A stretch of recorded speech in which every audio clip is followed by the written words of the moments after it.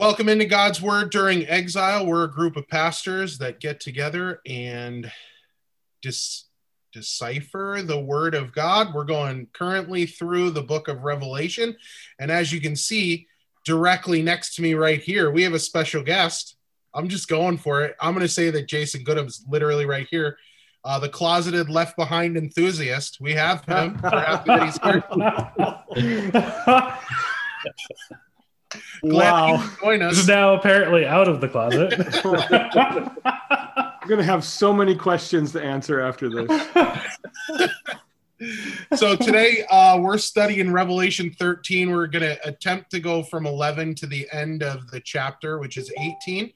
I do have to admit I have a fair amount of PTSD from this passage because growing up, I was always asked if I had the mark of the beast because of this Harry Potter looking thing on my forehead. You see this right here? Everybody used to always ask, is that the mark of the beast? Who asked you if that was the mark of the beast? Multiple people that I'm going to remain nameless. Okay. That just kind of makes you a Hufflepuff, doesn't it? I think so. I'm pretty sure like this is some Harry Potter stuff right here, boys. But which I'm sure that excludes me. It excludes me from the rapture. But yeah, is that the general rapture or the selective rapture? I think it's the selective rapture. That's where it's at. The fourth one that comes. Fourth one. So, but welcome in. We're happy we get to have a little bit of fun on the intro, but I know that our people like us to keep it serious. So from here on out, we're going straight up stoic. But welcome to Sesame Street. As you can see behind me, here's Elmo right here. Everybody loves to see him. At least I got that right. Even if Jason's really not right here, at least I got that right. But here we go. I'm going to say this is Mike Hussey up here, Matt Nelson here, and the righteous Benjamin Baker down here. We're happy that you could tune in with us. And it looks like Mike's going to open us in a word of prayer. All right, let's pray. Heavenly Father, Lord God, thank you for today. Lord, thank you for this opportunity to gather together and talk about your holy word as we take a look at the second half of Revelation chapter 13. God, I ask that you would reveal your word to us, that you would show us your truth, that you would show us our sin, bring us to repentance, and point us to the finished work of Christ, which is enough even for sinners like us. God, by your word, strengthen our faith. We pray this in your holy name. Amen.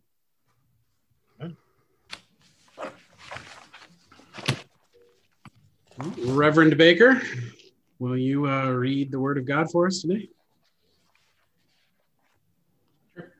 I'm going to leave myself off mute so I can, thanks be to God, it up when he's done.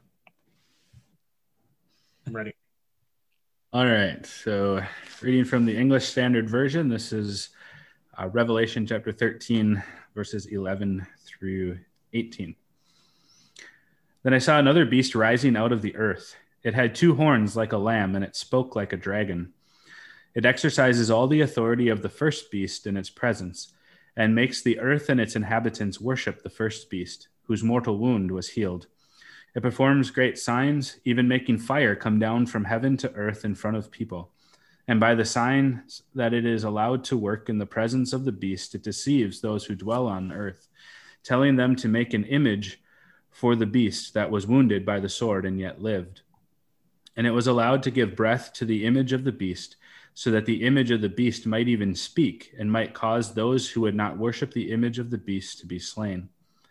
Also it causes all, both small and great, both rich and poor, both free and slave, to be marked on the right hand or the forehead, so that no one can buy or sell unless he has the mark, that is, the name of the beast or the number of its name.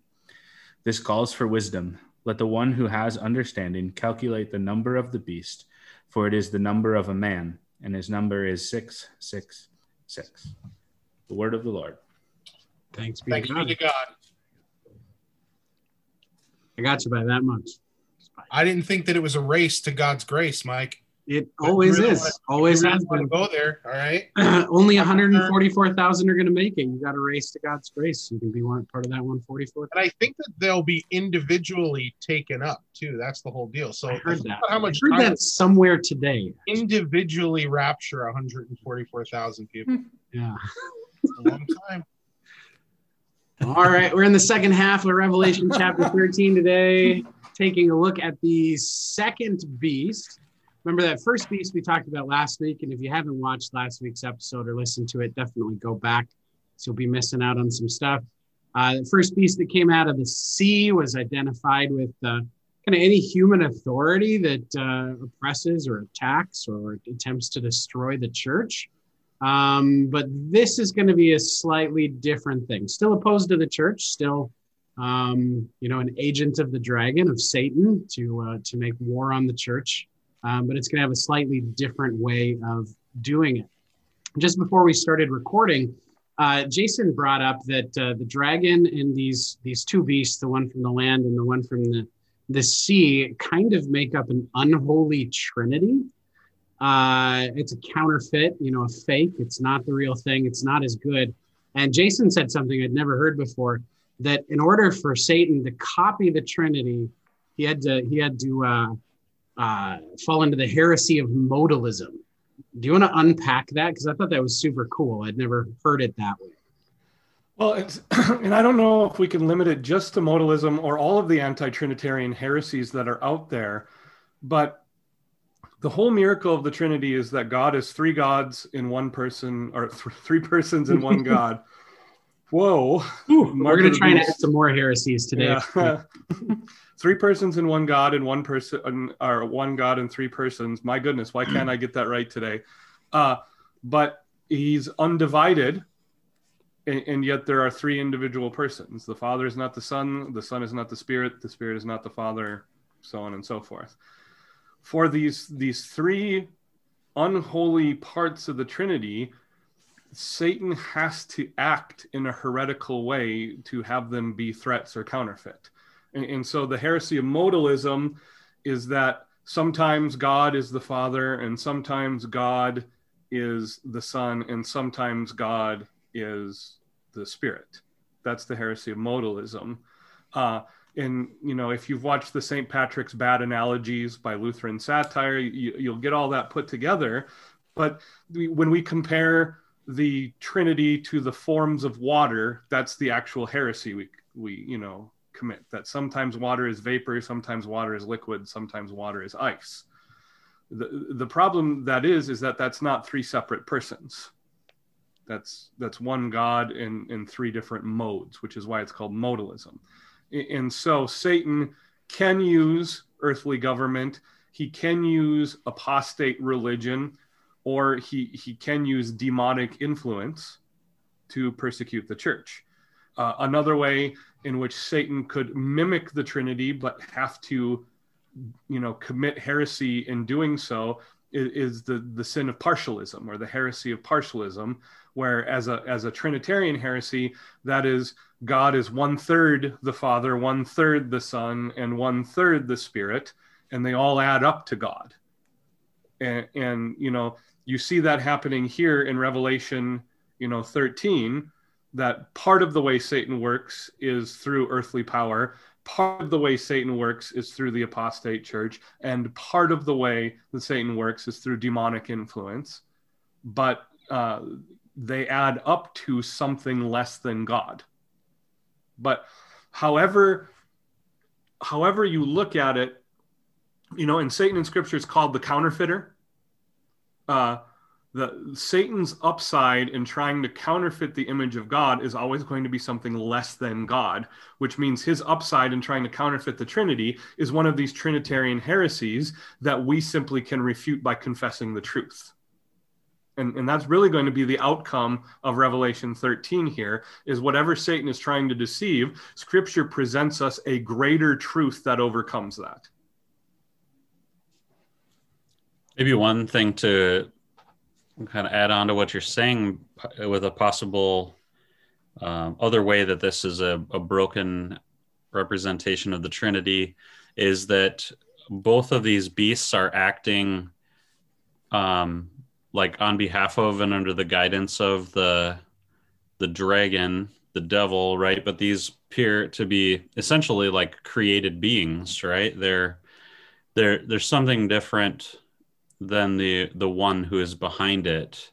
So they're working on, they're like earthly things, but with the spiritual influence of the dragon, right? So with the Trinity talk and stuff, we know that Jesus is not a created being, and the Spirit isn't something separate that was created. They are all one, all eternal, uncreated, and perfectly unified. And that's not the impression we get with this. These two beasts are like puppets of the dragon here.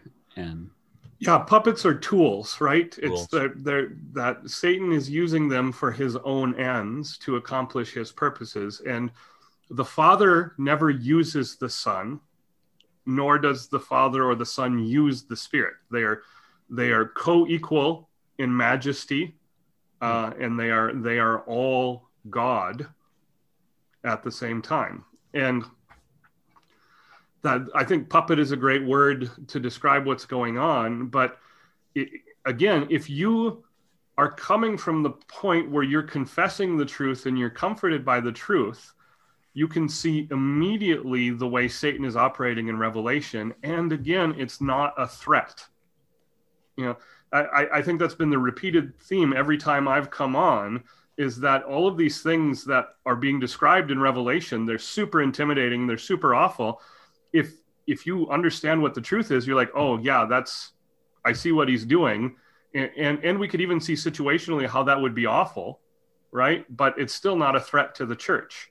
When earthly human governments act out of tyranny to persecute the church, those who are being persecuted, it's awful. But the church lives on. When false doctrine rises up inside the church and threatens to split the church apart, yeah, it's awful, but the church still perseveres. And all we need to do in those two situations is simply go to Matthew 16:18, and on this rock I will build my church, and the gates of hell will never prevail against it. Why are we talking about the Pope?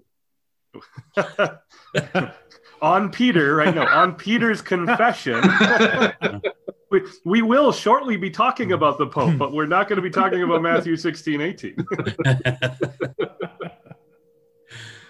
Write in the comments if you need us to unravel that whole.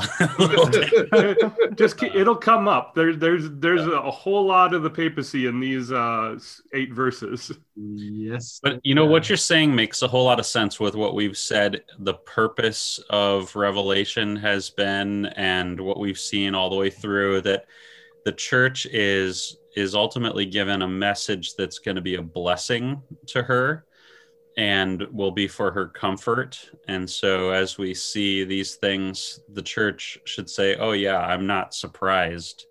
The Lord warned me about these things. I've been prepared to go through trials. I know that we're victorious in the end, and Christ wins, the devil loses. My place in eternity is secure.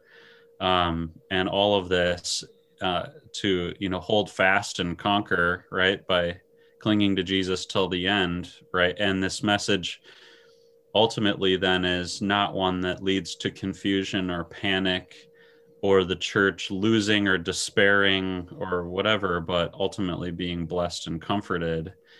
And so, yeah, we don't need to be surprised by the work of the devil in this world. The way I've compared it in the past, as I've explained this, is 8 years ago this summer, I completely wrecked my ankle. I did everything possible to my ankle you could do. I broke both bones at the bottom of the leg. I tore all the tendons. I ruptured all the soft tissue. I needed massive surgery. And I was writhing in agony when it happened. But before I went into surgery that day, the surgeon looked at me and said, this is what we're going to do. And it's going to hurt and it's going to be awful, but there is an end game to you getting better. And you know what? Knowing the steps helps you cope with it. When I had the cast on after my surgery, I knew I was going to get better. And when I was going through physical therapy and my physical therapist was trying to kill me, I knew it was to make my ankle stronger, right? This is kind of what being aware of the end times is like for a Christian. If we know what to watch for, it doesn't deny that it's going to be unpleasant, but the truth of it is God has a plan. And we know what the end game is. Christ returns and we're ushered into eternity, and that is never in doubt. Yeah, I think that's helpful to go over, again, especially in light of, last week when we were talking about the first beast and how, people are tempted to worship, government power. And so, we've seen that, unfortunately, with a lot of the, there's been a lot of fear, especially I would say on the conservative side of things, fear of what certain government regimes may do or how things are going. And sometimes it seems in that fear, instead of returning to the scriptures, and God has made promises to his church that he is not going to break, that we know how the end will be. We know who wins in the end. Instead of that, we basically say, well, we're going to throw in our loyalty and our worship of a different regime. And so we're afraid of this one, so we're going to worship the other. And that seems to be, unfortunately, a real knee-jerk response in the church in America, is that if we encounter problems, persecution of any kind, it seems like our reflex is, where's our savior government? And that's how we tend to respond. And I'm going to vote for this candidate because he's going to stand up and protect the church, or so we think. And then we just end up being used by whatever government regime is in place. But instead of returning to, okay, what has God told us in scripture? He has given us these promises. He told us that we can expect these kinds of things to happen, and he tells us how it all ends. And so we don't want to, in fear, worship a different form of the beast, as it were, but to stand on God's promises no matter what comes, because what he says is true, and he's told us, hey, this is going to happen, and it's all right, because here's the end.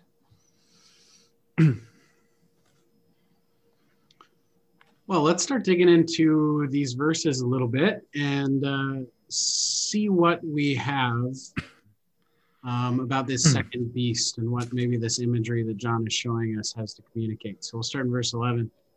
John sees this beast rising out of the earth. I know last week we talked about the sea, that place of chaos. Chaos, that's not a word.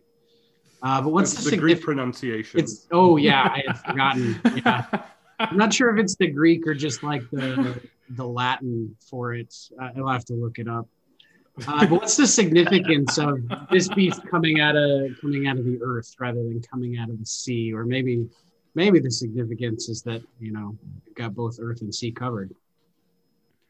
Well, I mean, you run the danger in Revelation of making much of small details. Personally, when I read this, what I see is not the place of origination, but it's the method of arriving on the scene. So the beast out of the sea rose out of the sea. The beast out of the earth rose out of the earth. What is Satan trying to do here? What is the entire Christian faith founded on? The resurrection of Jesus Christ. And so the church exists because Christ rose out of death. And so already Satan is trying to mimic the power of God, right? Now, I mean, there's scriptural themes you can trace all through things. The sea kind of represents this chaotic, untamable power. You could kind of describe that as human tyranny. The earth is God's creation from which God formed out of his hand his own people. And so it would make sense that this fake ecclesiastical power would rise out of something similar to the substance that God created people with. I think we can dwell there a little bit, but what I've always focused on in teaching these passages is the counterfeit resurrection. Yeah, that's really good. It's really, really good because everything Satan does is a counterfeit. It is a fake. It is something that he's just copying. And to see that connection with him trying to copy the resurrection is a really good connection here with these beasts. Now I know that the next part of this verse, the second half of this verse, is pretty important. It had two horns like a lamb, and it spoke like a dragon. What's this communicating about the beast for us? Well, the actual lamb, the ram, all rams have two horns, right? That's normal thing. Again, Satan is trying to counterfeit. Jesus was called the Lamb of God who takes away the sin of the world. The lamb that God replaced Isaac with on Mount Moriah was a lamb like this. Again, Satan, the appearance of a Messiah figure isn't the actual Messiah. And just like Christ is revealed to us by the Word, because Christ is the Word, the true identity of this false Messiah is revealed to us in the word that it speaks. It looks like a lamb, but it speaks like a dragon. So we connect this to Jesus' warning about false prophets as being wolves in sheep's clothing, and the devil masquerading as an angel of light. Exactly. Or Jesus' warning in Matthew 25, is it, where he talks about there is Christ, and there is Christ over there, and there is Christ over there. It's really easy to counterfeit the appearance of a Messiah. I mean, for those of us who are old enough to remember the residue of the Moonies and Sung Young Moon at the end of the 60s and 70s, it is really easy to pretend to be a Messiah. Ask David Koresh, ask Jim Jones. I mean, all of those people coming as a Messiah figure takes almost zero effort at all. But every one of the false messiahs that has existed throughout the last 2,000 years has spoken with the voice of a dragon. The false messiahs are not capable of speaking with the voice of the gospel. They're not capable of speaking with the voice of law and gospel. At the very least, we can say a false messiah is only capable of speaking with either law or gospel. So a false messiah can promise only grace with no concept of sin, or a false messiah can only attack sin with the law with no redemption whatsoever, but it can't do both. And we have to recognize that this is very deceptive too, because when it looks like a lamb and it looks like, hey, like Jesus, really, Jesus was the lamb, but also Jesus was, has a reputation in the world even of being a nice guy, a good person, right? And they're counterfeiting Jesus or people that are followers of Jesus, and they're looking like a lamb. They're looking innocent, they're looking gentle, they're looking like the truth, right? And so this is much more deceptive than a bold-faced lie, right? I mean, that's why we say a wolf in sheep's clothing, because if the wolf just shows up and it looks like a wolf, everybody runs, right? But when it's wearing sheep's clothing, it looks like it has no teeth. It's not dangerous, and people entertain it. And so we got to be careful of those who speak on behalf of the church and from amongst the church.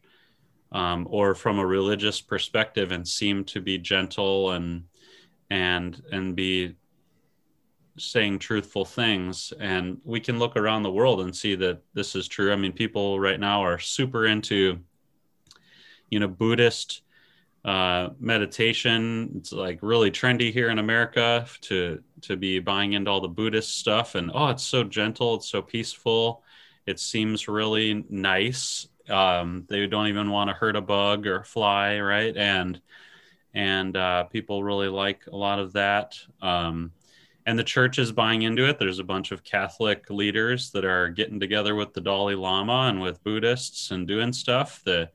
Hollywood loves it. A bunch of celebrities are getting into Buddhist things. And it's not just Buddhism, it's all these other things. But we can even trace it to those who are calling themselves Christians.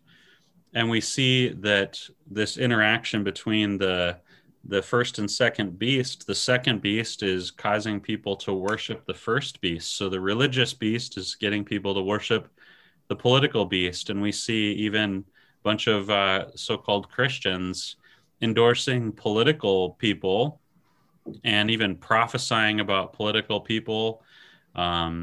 like Pat Robertson prophesying about Trump winning, and he would have 2 attempts on his life, but he would recover and he would get reelected. And, all of these things sounds a little familiar, right? The second beast praising the first beast who would get a fatal wound, a mortal wound, and then come back. But it's not just him, it's so many others that are speaking on behalf of the church or pointing to things, and a lot of people are buying it up. It sounds good, and they're speaking on behalf of religious people or the church even specifically. Yeah, I think along with that too, we could probably even see in here the whole issue that has really blown up in regards to in this case the Roman Catholic Church, because our president is a Roman Catholic, so he says, and the whole issue of, can he commune at his Roman Catholic parish when he supports government policies that directly go against scripture and the teaching of the church. And they're kind of having this whole thing, and it didn't just start with Joe Biden being president. This has been an issue for Rome for a long time too. And it's that question, are we going, as a church, will we actually stand on the truth of God's word, and will we discipline those who blatantly and unrepentantly defy God's word? Or are we is our allegiance too much to the political machine, or the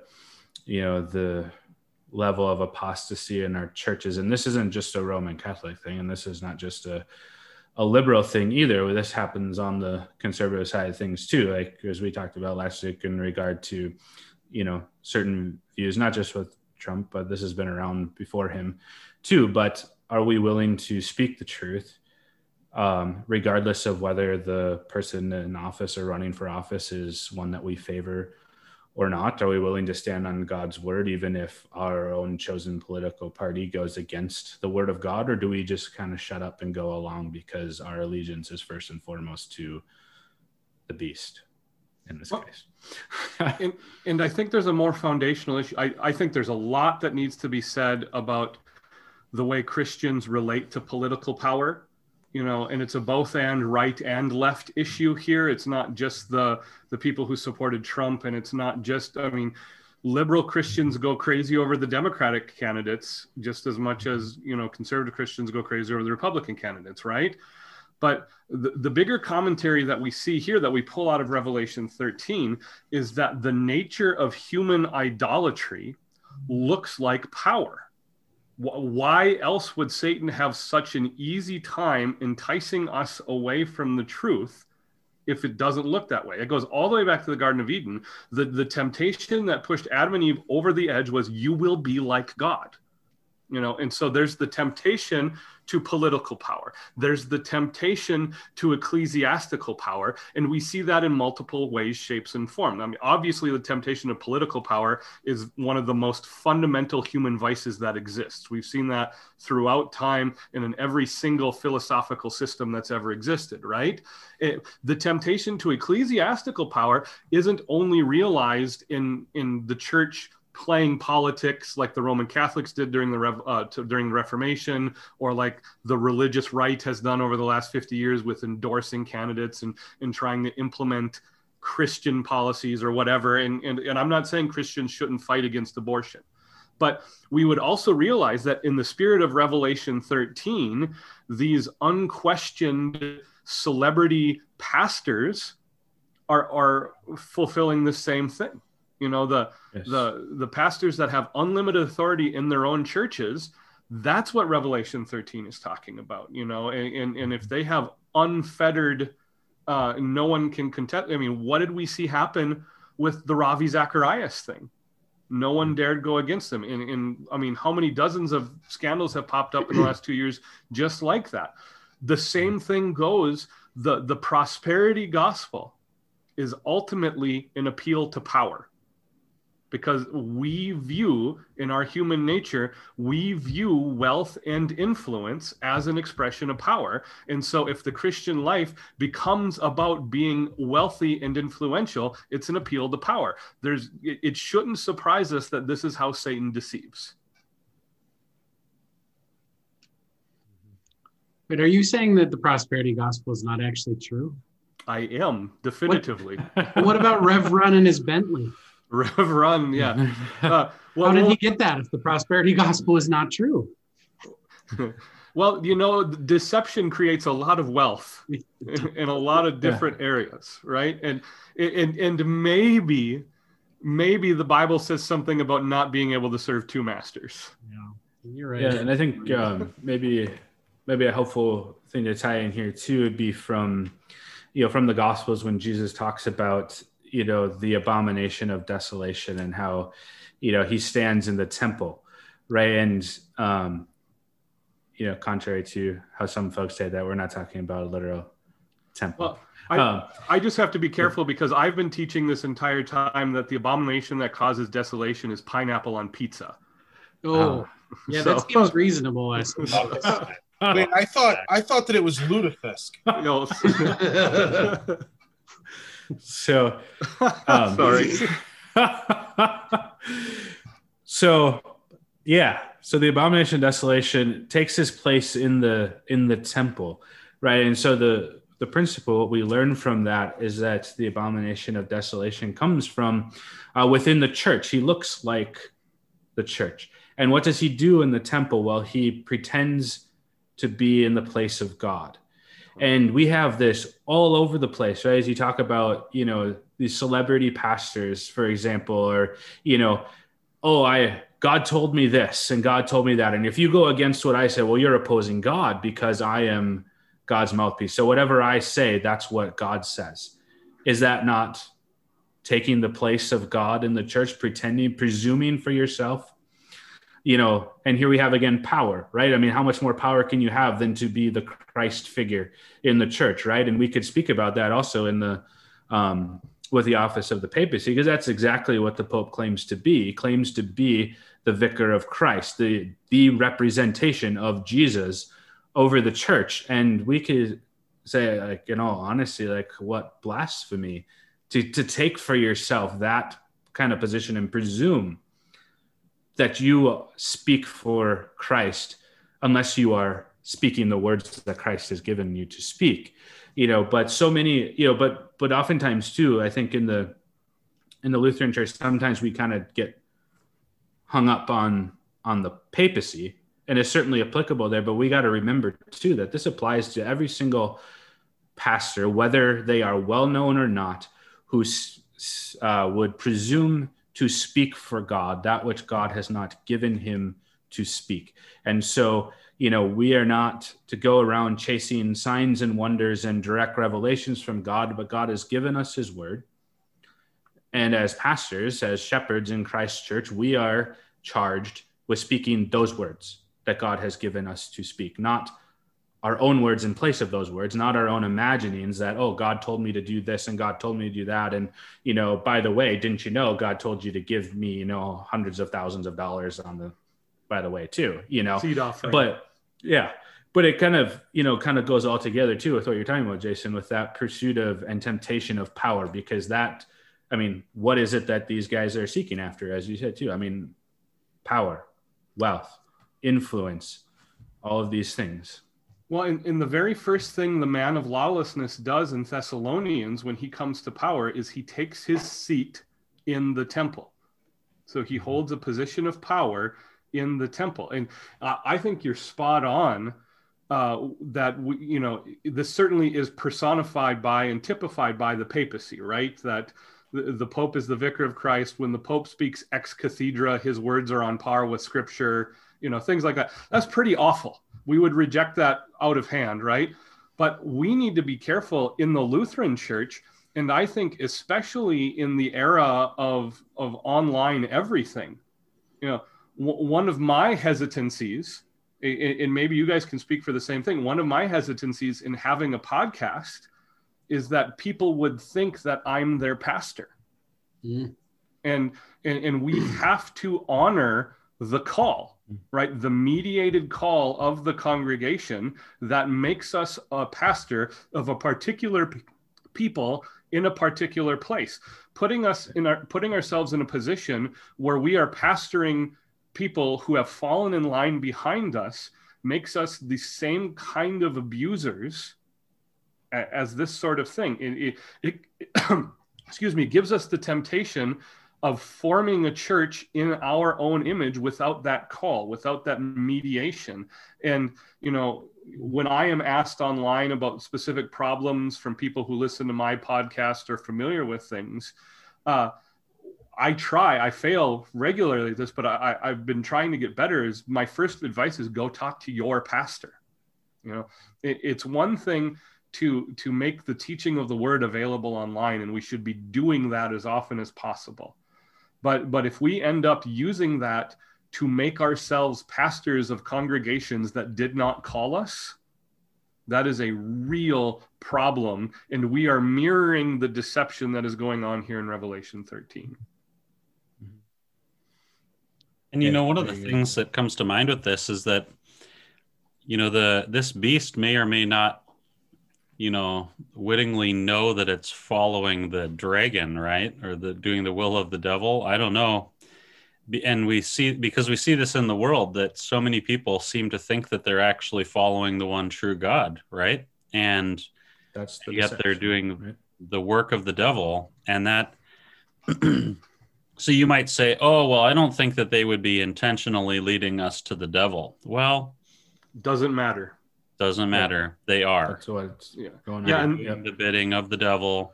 That's verse 14. I think we need to take that seriously. The beast from the earth is doing signs that it is allowed to work in the presence of the beast.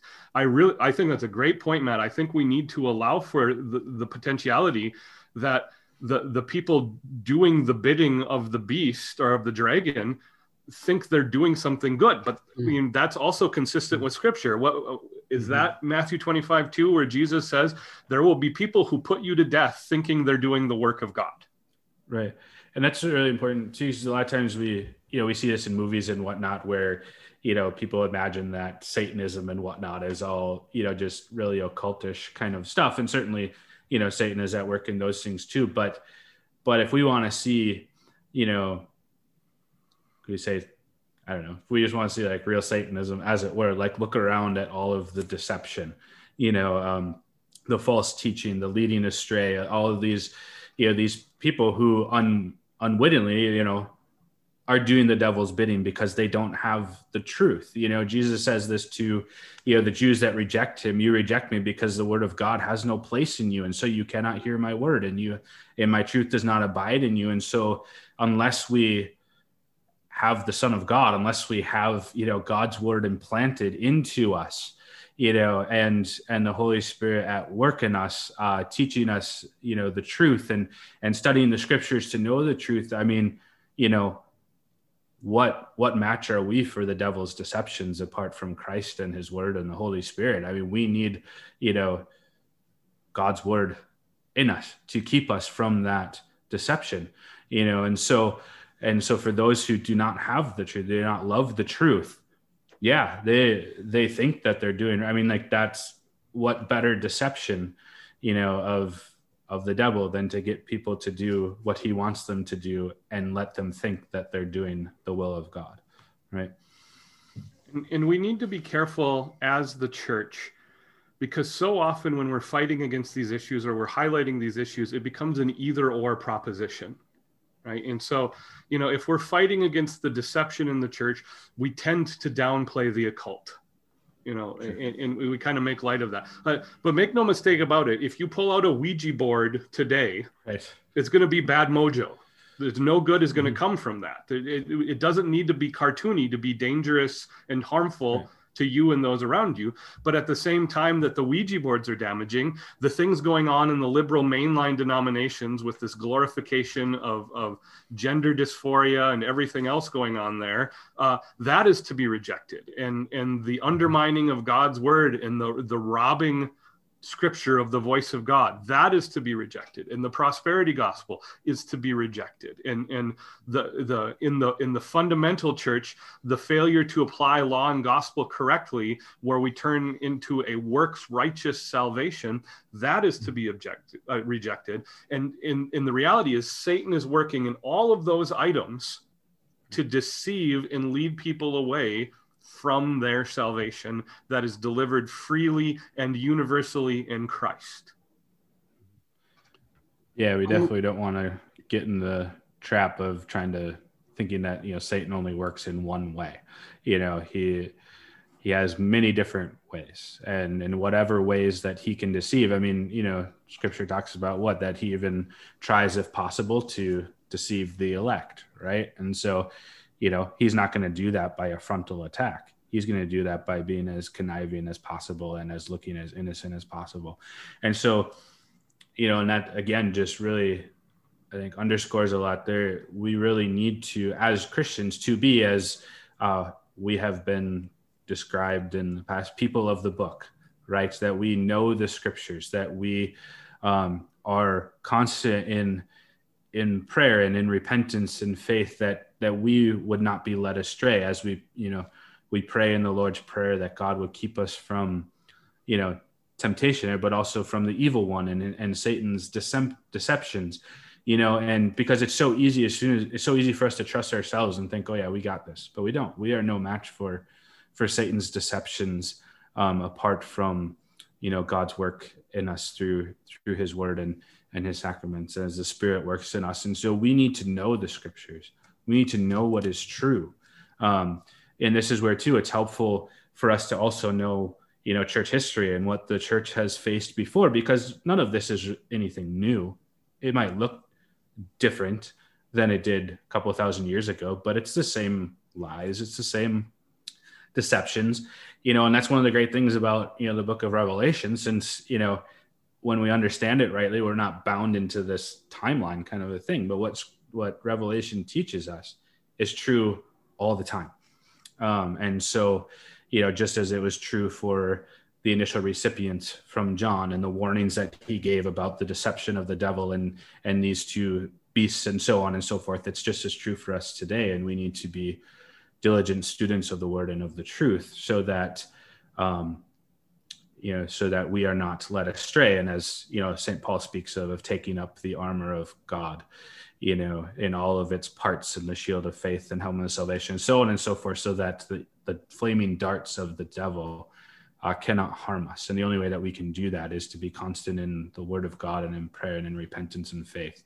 And so that's just a really important part, that we are diligent in our Christian lives and not apathetic and lackadaisical, because Satan is a tireless foe, right? And so, yeah.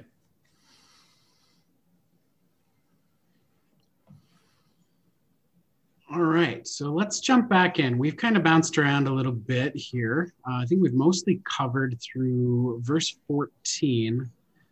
Did we really talk about these great signs or miracles that the beast is going to be able to perform? I don't think we really got off on it. So let's look at that for just a second and talk about what those great signs, like making fire come down from heaven, are. I think here the best way to understand what's going on is to go back to Moses and Aaron in Egypt. And you would remember the first, 2 or 3 plagues, the magicians of Pharaoh were able to duplicate to a certain extent what Moses and Aaron were able to do by the power of God. So you start with turning your staff into a snake, and the Egyptians were able to do that by whatever demonic powers they had. And we would note that Aaron's staff ate up the snakes of the other 2, or Moses' staff did that, right? And then the water into blood. Although if you've seen Prince of Egypt, I thought they handled that really well. The cartoon Prince of Egypt that came out in the late 90s, where the magicians, which weren't the magicians played by Steve Martin and Martin Short? Something like that. Pretty sure that's true. Yes. Yeah. Janus and Jambres were played by Steve Martin, Martin Short, and to duplicate, if I'm remembering the scene right, to duplicate the turning water into blood, they turned around, stirred up the bowl, and threw some red food dye into it, and like coughed, and they're like, "See, we did it." I thought they handled that pretty well, but it's in the end, the truths we pull out of Scripture are, 1, that miracles can be counterfeited. Right. And 2, that God's kingdom isn't primarily revealed in miracles and in works of power. It's revealed in the truth of God's word.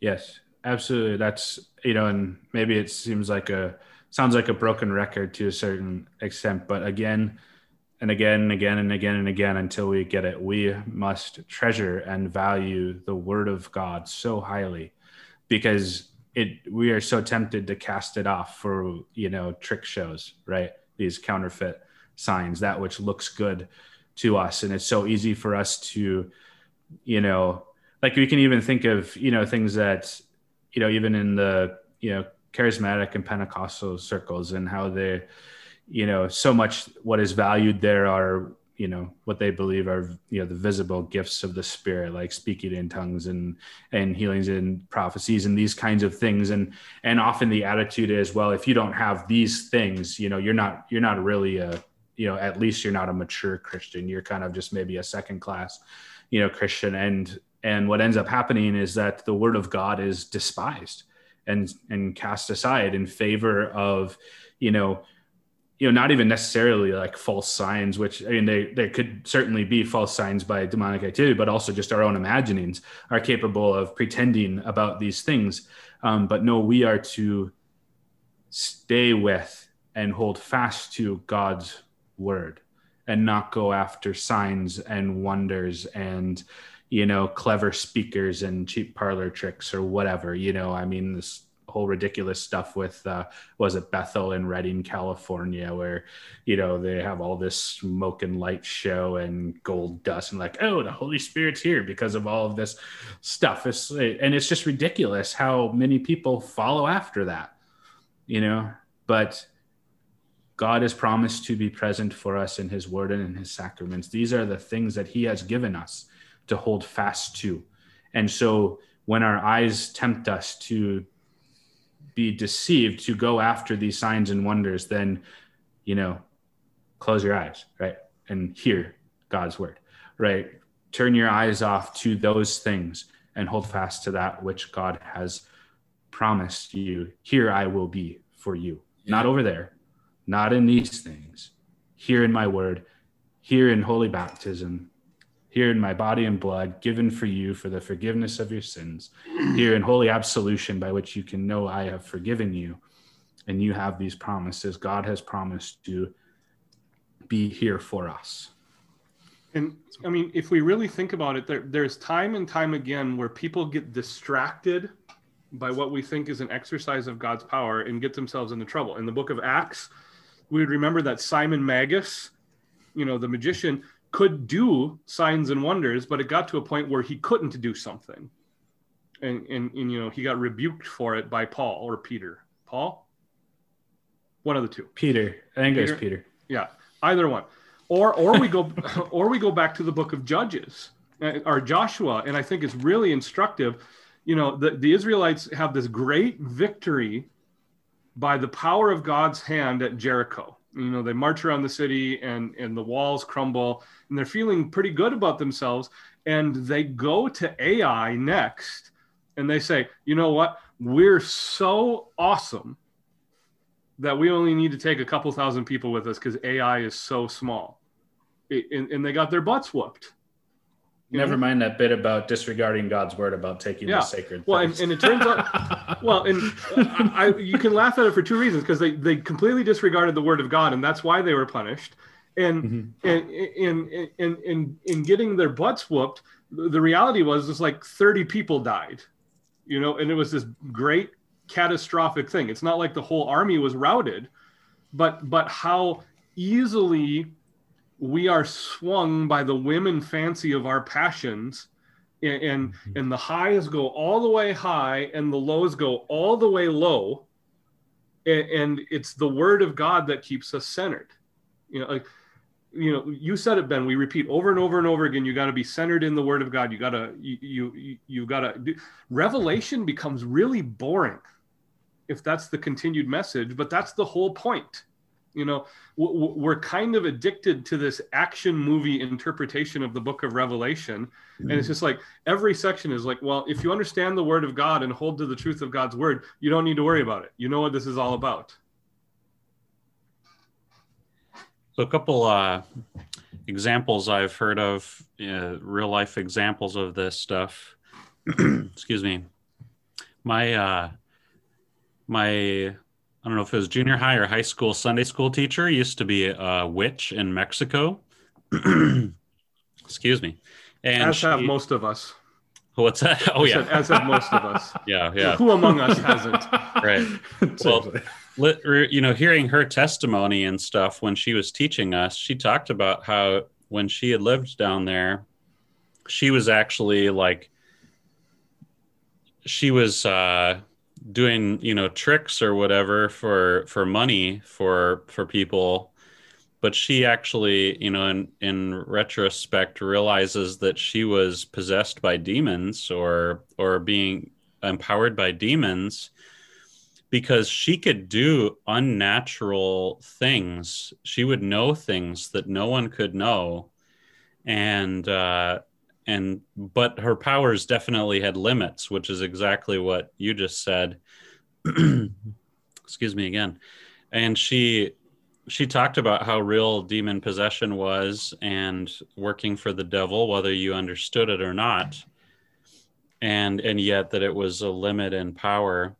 But we also see that there's lots of tricksters out there. You can look all over YouTube for magicians cracking so-called fortune tellers and all this stuff because they're really using magic tricks and, different psychological or sleight of hand or tricks of the eye kind of things. I have a friend that used to work at some of the venues in Minneapolis and got to be working at the Target Center in Minneapolis when Benny Hinn came to town. And if you know Benny Hinn, he's a so-called, prophet of the church or whatever. And he wears white, doesn't he? Yeah, he wears all white. Yep. All white. Yep. Yep. Like a lamb, right? So innocent. And Like a finely tailored lamb. right. If you're not- Yeah. if you're not And, sure who Benny Hinn is, once this posts, Are you I doing the will- Jedi one? Please tell me you're doing the Jedi. Jedi. Yes. I'm going to do Jedi. Have you guys seen the Street Fighter?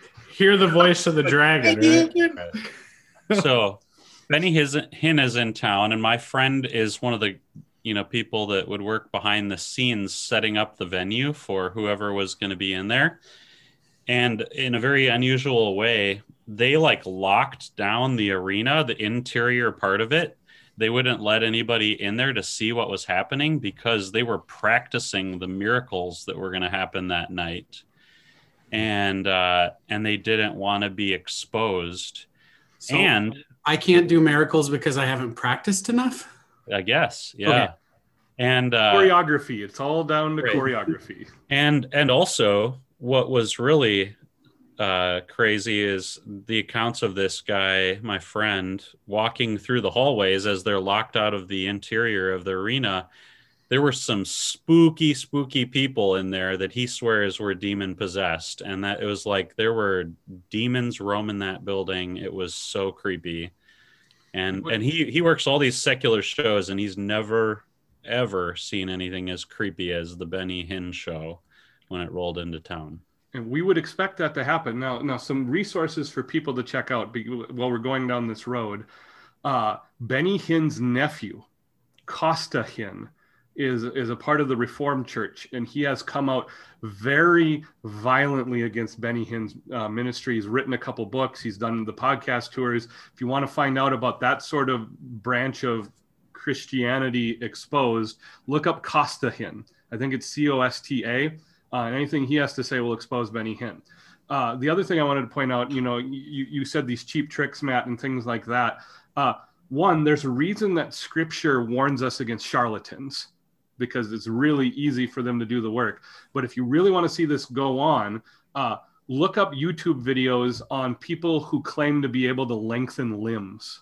Oh yeah. And it's the cheapest trick in the world. In these up and coming prosperity preachers, that's the trick that they do, is they do these limb lengthening things. And what's so interesting, Harry Houdini spent the second half of his career disproving these charlatans because it was really big at the turn of the century. And so even someone like Harry Houdini, in fact, there have been several magicians, not the witchcraft kind, but illusionists who do spend their time debunking these so-called miracle workers. And in fact, if we're going to thank God for the existence of Penn and Teller, who are atheists and don't have nice things to say about the church, they spend a lot of their time unloading their guns against the hypocrites in the church and these like faith healers and stuff. And so it's out there.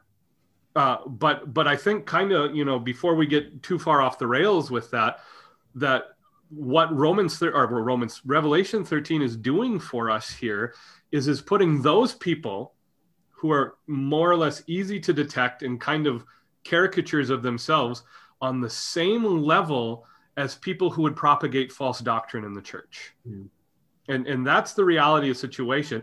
And even in that, you see the deception of Satan, where he will cause us to laugh at all these hypocrites and these jokers to the left of us, clowns on the right, or whatever the phrase is, so that we're distracted from the real threat of false doctrine in the church that leads us away from the gospel. Well, guys, our time is drawing near. There's one thing left in this. We better get to the mark, huh? We've got to talk about the mark. I know it's very clear. We all know that it's the second COVID shot. That's the one that contains the chip, as you are well aware. So we know it's that, but we still need to take a little time proving it through Holy Scripture. So I'll go smarter than myself to prove that it's the second COVID shot. It's not my barcode tattoo that I've got. But I thought it had to be on the hand or the forehead, the COVID shots. The arm. COVID shot migrates to the head. Oh, okay. After it's injected. It's high tech. Read the internet. So Jason, take us away. What's up with this mark and the buying and selling and the 666 and all this stuff? Oh man. This is the spot in the entire book of Revelation where I'm tempted to be the most irreverent. And I actually did tell a Bible study I was leading on Revelation. I've led a handful of them since I've been a pastor. You could literally right now get a tattoo of a barcode on your forehead and on your right wrist and still not have the mark of the beast and still not be in danger of losing your salvation. So the first thing we need to say as comfort for those who are worried about the mark of the beast, who are legitimately stressed out about this, and especially with the COVID nonsense floating around and the vaccine nonsense floating around, the message of Scripture is that God does not play games with your salvation. He does not play it fast and loose. That doing something accidentally or unintentionally or unknowingly will not jeopardize your salvation. Period. That's it. So getting a vaccine when you're concerned about your health, regardless of what your opinions are of everything going on, it is not a matter of your eternal destination. It might improve your cell phone reception, does not affect your salvation. Okay. Hopefully that's my last cheap shot. No guarantees. Hopefully it's my last cheap shot. The things floating around with the mark of the beast, the easiest one to pick out is that 666 is one less than 777. And here's where we get the physical evidence of the counterfeit trinity. Okay. 7 in Scripture is the mark of perfection and completion, 7 days of creation, the 7 spirits, so on and so forth. And it's a divine number. Well, it's the divine number. 3 is the mark of the Trinity, so 3 sevens would be absolute perfection. 3 sixes would be the perfect counterfeit. Right? And again, you see the counterfeit Trinity in everything that is going on, the 2 beasts and the dragon, the way that Satan operates in power and in false doctrine and in demonic influence, all these things. The mark of the beast is simply an identifier of the unholy Trinity. The thing about commerce is this. This is what persecution of the church looks like. is that whenever the church is persecuted, it's going to be harder to be a Christian than not be a Christian. And one of the ways that it'll do it is that Christians won't be able to buy and sell. Guess what? We've already seen that in history. It's happened in multiple places and at multiple times. If you didn't have your papers as a Roman in the first 4 centuries of the Roman Empire, where the Roman Empire coexisted with the Christian church, you couldn't buy, and you didn't get papers as a Roman citizen if you didn't burn a pinch of incense to Caesar and say Caesar is Lord once every year. I have heard places in the Middle East that Christians aren't permitted to buy and sell. I have heard people in communist regimes like China and Cuba who are evangelical Christians have not been able to buy and sell. It is likely, should the Lord tarry, that something like that is coming down the pipeline in the United States, the way that we're seeing the culture finally turn against the church in the United States. The point of the matter is, it's not going, if you have a credit card, you didn't accidentally get the mark of the beast. If you use your phone with your right hand to pay for things, you didn't accidentally get the mark of the beast, because in Scripture, you can't accidentally lose your salvation. That's not how it works. If you could accidentally lose your salvation, then Christ would be a liar when he said from the cross, "It is finished." Yeah. And I don't know if you guys think this is similar, but the kind of conversations I have about this are almost identical to the conversations about the blasphemy of the Holy Spirit. And a lot of people are really worried about whether they've blasphemed the Holy Spirit or whether they've gotten the mark of the beast. If you're worried about it, you haven't gotten it. Yep. Right. And also, we could say blasphemy of the Holy Spirit and the mark of the beast are sin and indicative of unbelief, and that's wrong. And if you persist in that till the Lord comes or you die, you will be punished for eternity. Yes. But while you're alive and you have the opportunity for repentance, the Lord has allowed you to live because he wants you to be saved. And even today, as you hear about the forgiveness of sins that Jesus has provided for you through his death and resurrection, you can cry out to him and be saved. Even if you went on the internet to the Blasphemy of the Holy Spirit webpage and recorded yourself saying, "I blaspheme the Holy Spirit." Or even if you went and got a real webpage, please tell me that's a real webpage. Yeah. I don't remember what the webpage is called, but there's actually a webpage of people doing that. Same thing, like Jason's saying, if you went and intentionally got tattoos that said "Mark of the Beast" or something like that, yes, that's a sinful, unbelieving attitude to have, but if you're still alive, the Lord is calling out to you today to hear about the forgiveness of sins in Jesus, to repent and to believe in the one true God, because continuing down that road is following the dragon, the devil himself, and it will end in that lake of fire with him.